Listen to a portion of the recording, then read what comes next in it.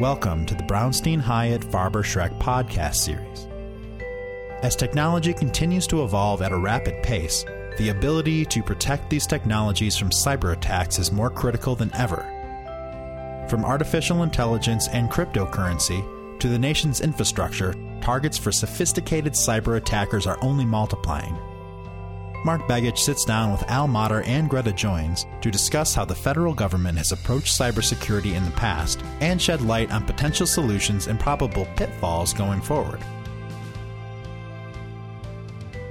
Hi, this is Mark Begich. I am back with another podcast with the Brownstein team. Today I'm joined by two of my colleagues, Mottur and Greta Joynes, and we're here to discuss cybersecurity. Now, you know, cybersecurity can mean a lot of things to a lot of people, but I guess, Greta, why don't you start off, maybe if you don't mind. You know, when people think of cybersecurity, what they think about is immediately something getting hacked, and but it's a lot broader than that, and it has a lot of other issues. Can you kind of give us a setting? What does this all mean? And then I want to talk a little bit about some of the threats and what we should be thinking about.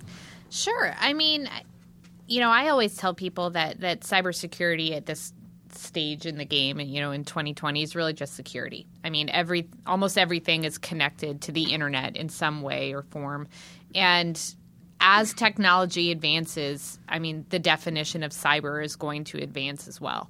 As we look at different technologies becoming more important and standard across, you know, the realm of how we use things, I think that definition can change. So it's an evolving issue. It's fun to work on, but it's also increasingly problematic for that same reason. And a growing issue in Congress. Absolutely. I think what can be difficult when you talk about cyber on Capitol Hill is that you have a very different standard of understanding among different members of Congress. You know, when you have someone like Will Hurd from Texas who has a cybersecurity background, obviously his level of understanding about threats and assessments on, you know, where the government is and where we need to be going are going to be very different from there are still members who, you know, don't use email, right? So, you know, I think some members just have a flip phone. Right. There are. Some members of leadership just have flip phones. That's it.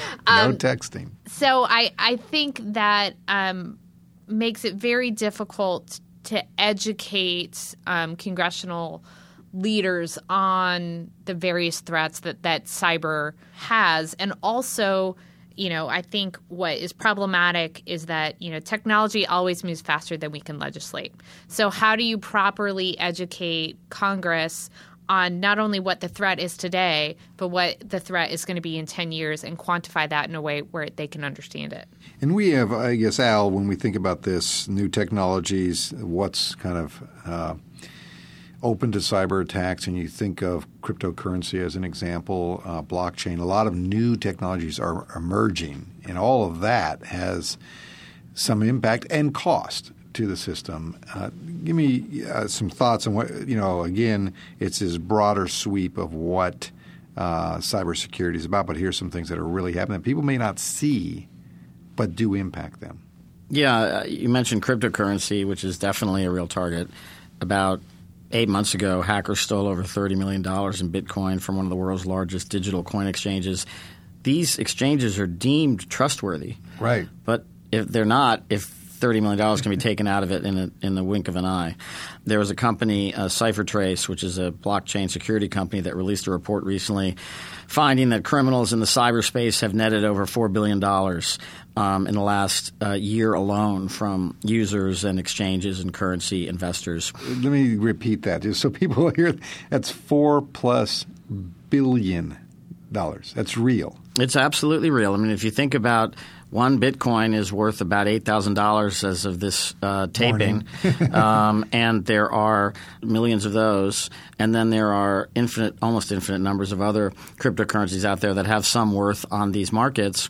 And people are very blithe with their security and trusting in the platforms on which they store their money, which brings me back to Greta's point that while members of Congress tend to be less educated on these issues in terms of the granularity of the threat, there's increasingly an awareness, not just among them, but among everyone in America, about threats to our security, whether it's your phone that you think is off, all of a sudden ads are popping up based on a conversation you had. Well, how is that happening? And so that's not necessarily cybersecurity per se, but there's a much broader awareness among the American public right now, even among tech neophytes and folks who are naive, that everything is more susceptible to hacking and penetrating, and that privacy is much less sacred than it used to be. And so I do think that presents an opportunity for those who are seeking to engage on these policies to grab members, even though they may not understand the depth of the policy that needs to be affected,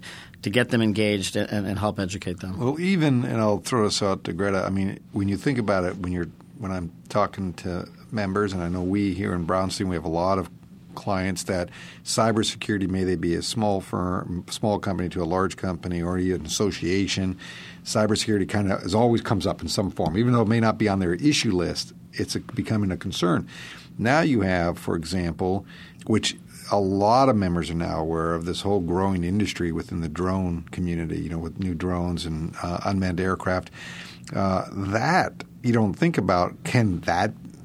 Is that a cybersecurity risk? And I guess simple answer is probably yes. Yeah. I mean, it's something that our firm has been working on a lot in 2019 and going into 2020 is, we represent the American Drone Alliance, which is a group of small U.S.-based drone manufacturers.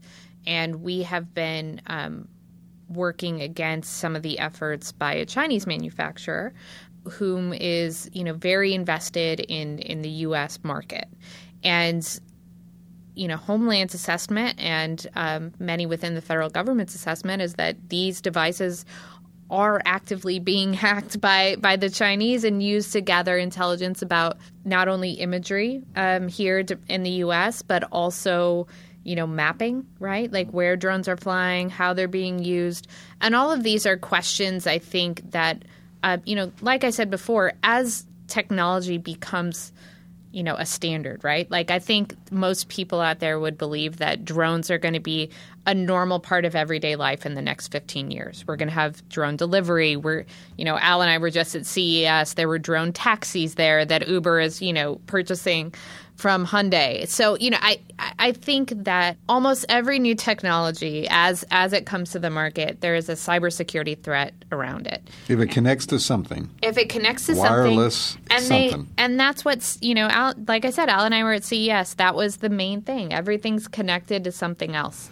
The other thing I would – And CES, for folks, is a consumer electronics show. Yes. Yeah, just to layer onto what Greta's saying is that not only does it these things connect to everything, of course, which suggests access and danger and risk in terms of security, but they are increasingly uncontrolled by humans. So in other words, artificial intelligence continues to become more and more prevalent with respect to these technologies. So imagine when we were kids, Mark, you would have a remote control rocket that you could throw in the sky, right. But you had a little remote control, and only you could make it go up or down or left and right. Now, these drones that fly to much greater heights and over greater distances and can record and take and be pictures out of sight line. And measure things like temperature and the like and be out of sight line are piloted entirely by artificial intelligence and perhaps linked to some monitor somewhere. Right. So what does artificial intelligence do? It tells it where to go, what to do, but also how to react to things. And artificial intelligence can have biases, as Greta and I were talking just the other day. Yeah, I think that,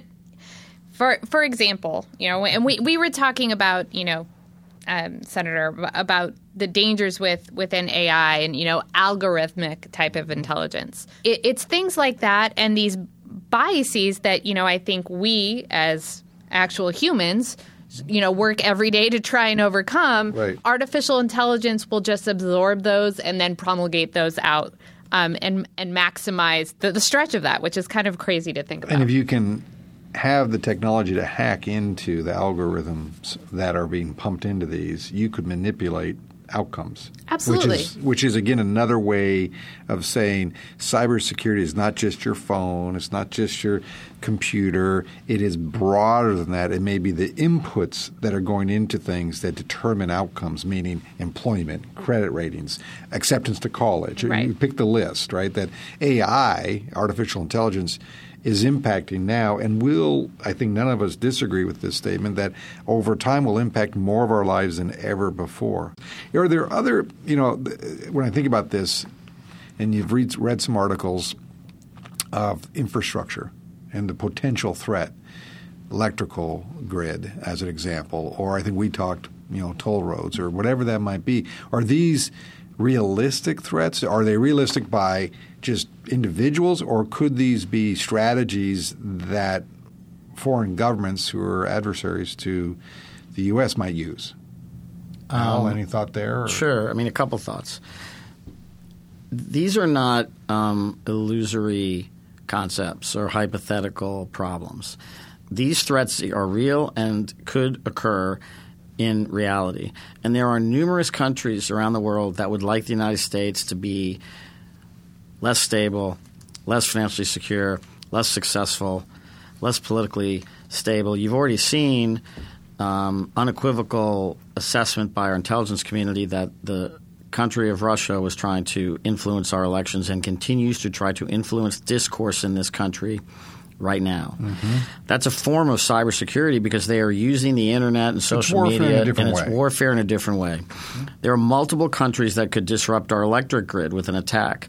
Now, there's a deterrence factor there, just like there was during the Cold War, because they know that we would know they did it and that we would probably respond disproportionately. But they can nonetheless do it, and that's of great concern that our infrastructure is at such a great risk.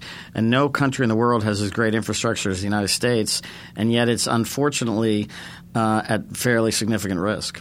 Is there, and I guess for Greta, is there as this is happening, is there concern that if you're a small company, it's not a big deal?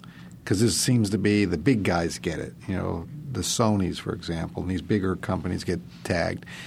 But is the mom and pop at risk here? Is there small companies that might have, few employees here and there, but are they at risk for these kind of cyber attacks that may be not necessarily government-driven but individual-driven, the ransomware that now seems to be, if you don't buy ransomware, then you're somehow out of the loop and in trouble. Is that – I think that the majority of hacking incidents are probably companies or businesses like that, mm-hmm. where you get let's say I owned a small retail store and, we had a hacker come in through, an unsecured printer, right? Wireless printer, mm-hmm. and shuts down all of the computers within the store. We can't make any purchases unless we pay someone $2,500 in Bitcoin. Right.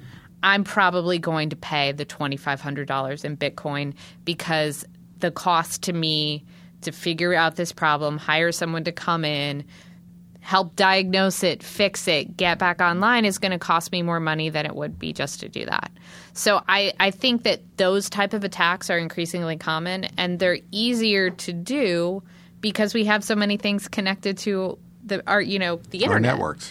And I think you'll see that on a larger scale. There's been a couple incidences in the past year or two of hospitals, of municipalities, like a water company, right? Mm-hmm. Yep. Get all and local governments are getting. In Alaska, absolutely. where I represent in the Senate, the Wasilla Valley. Their whole system got hacked, and they have spent now 7 months. And there was a ransom, mm-hmm. and they spent 7 months still trying to recreate everything that was lost, or locked out of. And so it's amazing. If you go back to what Greta just said about these municipal attacks, those are test cases of what could occur on a grander scale. Mm-hmm. And while I said that rational actors wouldn't do it because they know the response would be disproportionate. Keyword rational. For example, you said this is warfare on another level. Terrorists don't care about disproportionate response.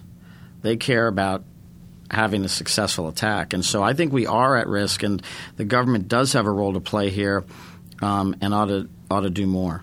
Do you think is Congress – you mentioned at the beginning that, and I know this from serving in the U.S. Senate, that you have many different levels of understanding of this, and some pretty basic, not enough to really, in my opinion, sometimes set policy, but they are.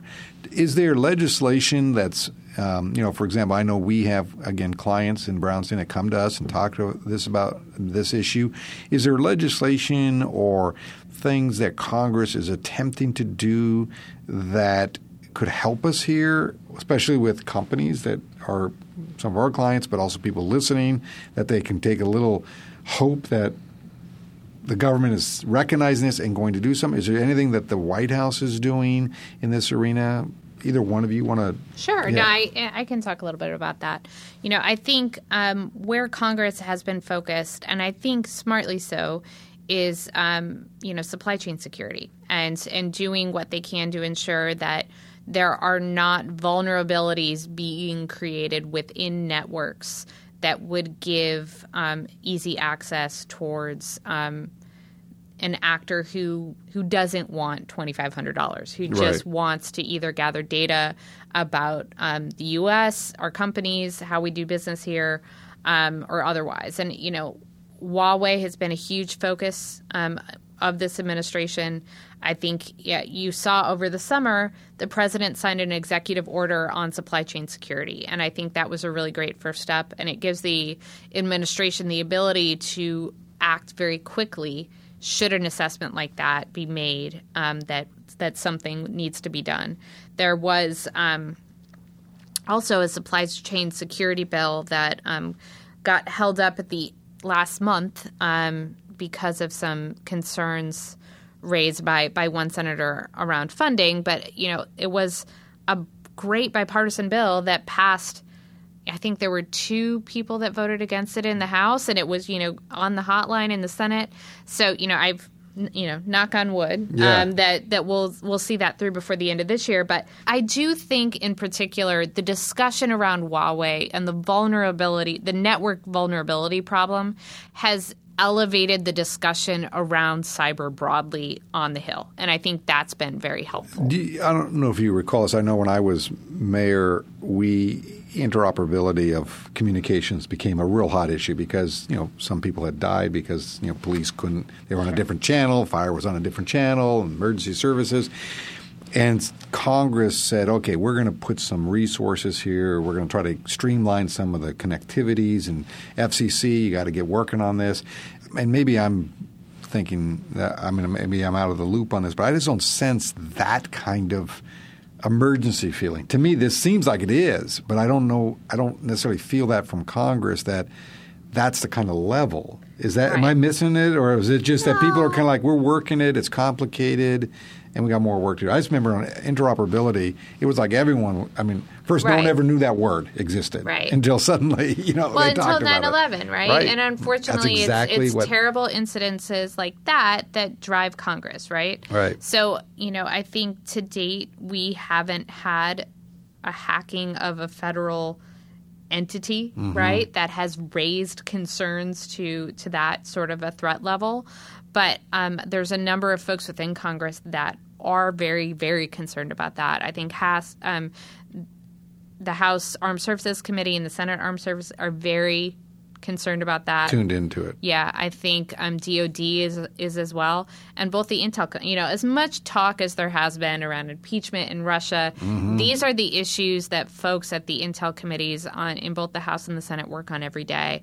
And I think that luckily we have a lot of really smart people who are doing their best to educate. But I think you're right, because interoperability – and until you saw the towers come down and the firemen didn't know because the police couldn't talk to them, that wasn't a thing, right? And so I think that, God help us if, the IRS gets hacked. But, I do think that, aside from a really serious and scary hacking incident, we don't have that level. Do you think we've come, I guess I'll ask Al, then I have one last question kind of on a bigger international kind of view of is this new cyber war. But first, are we immune? Has the public become immune? Because I know I get off and on, suddenly I get a card in the mail, it's a new visa, and, I'm wondering why I got it. And then I realize, well, something must have hacked.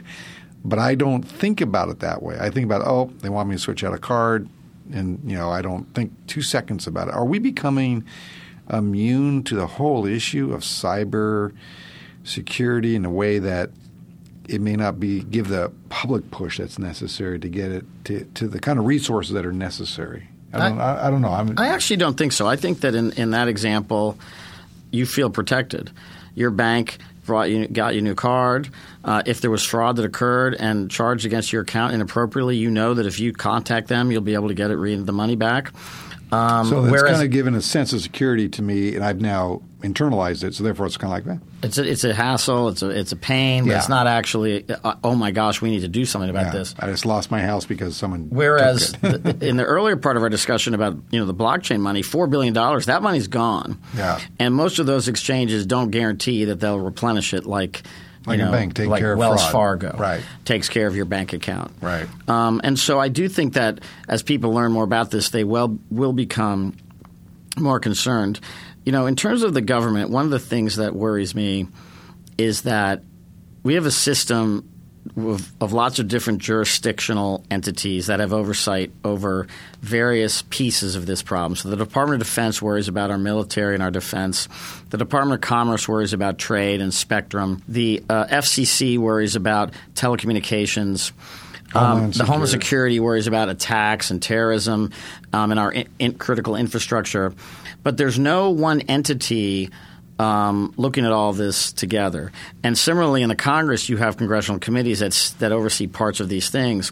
That's a recipe for inaction and no coordination rather than coordination. And I think we ought to look at, from a policy perspective, whether we do with cybersecurity what we've done with our intelligence agencies, where we try to have more sharing of information so that they can combat our threats more collaboratively and cooperatively, because we may need to get that level of common understanding and purpose to really protect America the way it deserves to be protected. So is that something, over the years, over the decades, at times when there was, like back under the Nixon era, there was concern with the environment. There was no department really, but there was departments taking care of it independently. They kind of melded it into something, and you like it or not, EPA exists because of that. Are we at a point that there should be that kind of level? So there's this kind of coordination, or is it just kind of, someone needs to bring all these people together on a regular basis from the administration standpoint? Is that – Greta and I may have different views. I'm the progressive Democrat. She's the conservative Republican. But my view is government has a role here. Which is a key part of what Brownstein's about. We bring all voices to the table to help our clients.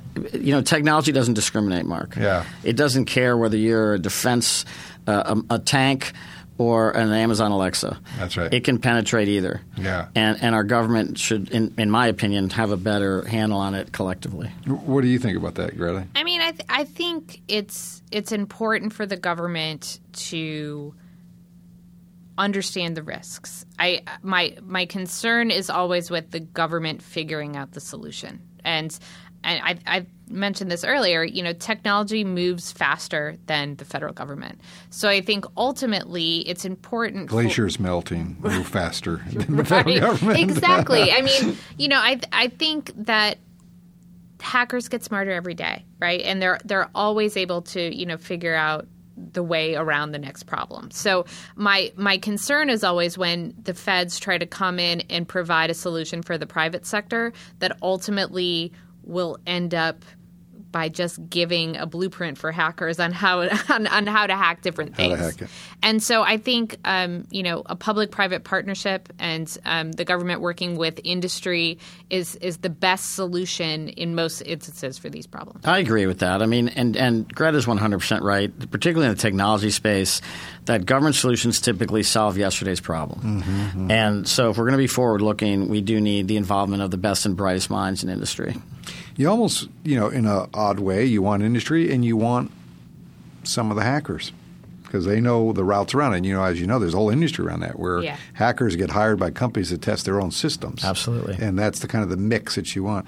Let me end on this, and this has been a very good conversation about cybersecurity, AI, kind of this impacts, and also how Brownstein interacts on this issue and his deep in knowledge on it. But here's a broad kind of – we utilized technology with striking an Iran general. And do we see this as a potential now Iran retaliating not through the traditional way. It used to be you'd go and honestly, you'd bomb an airport, you do this or that, and then someone would respond. They kind of responded the old-fashioned way in a way, but do we think they'll use technology to us or our allies in some way? Is this the future? Is this kind of the future positioning of how people will use warfare? I mean, we did it here. I mean, not one person landed. I mean, they worked out in Nevada with a couple tools on a screen and took out a general in Iran. First of all, it's a remarkable testament to our military that we can achieve that without, as you point out, a single American life being at risk. And precise. I mean, it's incredible. But you're also right that we don't have a monopoly on technology, and that other countries could see that and think, maybe that's something we could do too. I worry less about that than what I said earlier, which is that weapons come into the hands of folks who don't care about repercussions and reactions.